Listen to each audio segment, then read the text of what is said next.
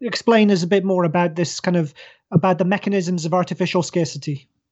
Yeah, so it's a really great question. And it would have been a question I wouldn't have had I hope it's a succinct answer to for a long time, because it was more of an intuition than sort of a cogent thought through perspective. So the fundamental claim is that information is increasingly a central factor of production. And that's not a particularly radical thing to say. You get that in somebody like Peter Drucker says it in 1994, I believe, Post-Capitalist Society. You get it in Paul Romer, who became a very eminent economist. He wrote in 1990 something called endogenous growth theory. Now, until 1990, economists didn't actually view technological change as a variable in growth. And he said, well, this is patently absurd. This can't be right. Clearly, technological change, it's a factor in how we understand growth rates. And until then, really, economic growth had been understood through exogenous factors, that is to say, land, labor, capital, etc. And he said, actually, this is a new thing, and it's clearly a variable. And so the instructions for making a good are a variable, right? And we can debate over the extent of that. Now, what Peter Drucker would say is that the instructions for making something over time, between the sort of birth of industrial capitalism, let's say the early 19th century, it really goes on steroids by the 1860s, 1870s with the second industrial revolution. But the instructions for making something now are far more important. That's where far more value resides than in the 1870s. And the issue with that is, and so you're thinking, well, okay, that's great with regards to, say, music. We know what that means, right? The instructions are effectively a digitized informational copy of a track or an album or a film. Very easy to understand. Now, how does that apply to biology, healthcare? Well, if you look at, for instance, CRISPR-Cas9, it's a technology for genetic editing. There's a great anecdote I talk about in the book, a guy called David Ishii. He was a biohacker. He is a biohacker. And in 2017, and he's also a dog breeder. And Dalmatians have a particular disposition to getting gout, right? And he worked out the single letter of DNA required to stop this from happening. He could have done it. It didn't require a multi-billion-dollar pharmaceutical R&D, center to find out how to do it. He could have done it with his home lab. Cost him tens of thousands of dollars. He writes to the relevant federal agency, the FDA. He says, I want to do this to stop my Dalmatians I breed getting gout. Now, within a couple of weeks, the FDA release a press release, and they say that we will treat edited genetic material the same as a pharmaceutical drug. That is to say, it will be subject to patent. So what does that mean? We have at present thousands of biological conditions where just a single edited strand of DNA would be able to heal people. So think Parkinson's, think Huntington's, think sickle cell anemia, hundreds of things like that. And if you look at the leading sort of science in regards to this thing called CRISPR-Cas9, it's nothing new. Genetic engineering is not new. What it's done is it basically means as a technique, you see such massively falling costs that basically anybody can do it. Any university now can have what was 5 years ago even, an unparalleled biotech lab. And if just the sort of low-hanging fruit of this is eliminating those thousands of single DNA strand conditions, single nucleotide rather, conditions, like I say, sickle cell anemia, Huntington's, Parkinson's. If it's just that, great. But the suspicion is it's probably a lot more than that. So, for instance, we can start to build in resistance to a bunch of conditions. Now, people say, well, that's terrible. That's eugenics. That's genetic engineering. And this is why it needs to be subject to political control. On the one hand, yes, it is. On the other hand, it's no different to vaccinations. The difference being we're changing the sort of informational response in your body before you're born or in utero rather than when you're a small child or a newborn. So what does that mean? It means that all of a sudden, information becomes an incredibly central part of medical healthcare, of what we presently think of as the pharmaceutical industry. And all of a sudden, pharmaceuticals become dematerialized in a very similar way to films and movies over the late 1990s, early 2000s. Now, the response, if you're a big pharmaceutical company, would have to be the same. You would have to impose scarcity. You don't want to all of a sudden eliminate Huntington's and Parkinson's and sickle cell anemia, because all these people consume all these drugs to mitigate the symptoms of these things. So that's the fundamental proposition, is that market rationality. There's a great quote here. Actually, I've got the book open on this page for some reason. But Larry Summers and Bradford DeLong wrote this a month before Napster was taken down in August 2001. They say the most basic condition for economic efficiency is that price equal marginal cost.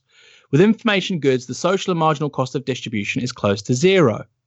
They go on to say if information goods are to be distributed at their marginal cost of production, zero, they cannot be created and produced by entrepreneurial firms. If information goods are to be created and produced, companies must be able to anticipate selling their products to someone at a profit. Then they finally conclude what the solution is. Temporary monopoly power and profits are the reward needed to spur private enterprise. This is from Larry Summers, very much an establishment economist. The right way to think about this complex set of issues is not clear, but it is clear that the competitive paradigm cannot be fully appropriate. We do not yet know what the right replacement paradigm will be. So there is basically an admission that as information becomes an increasingly valuable constitutive part of the overall commodity, you have to see an increase in monopoly, a turn to rents, and so on. So like I say, we've seen that in the last 20 years with Napster, with Netflix, with Hulu, with Amazon Prime. You're right, those are marginal parts of the economy.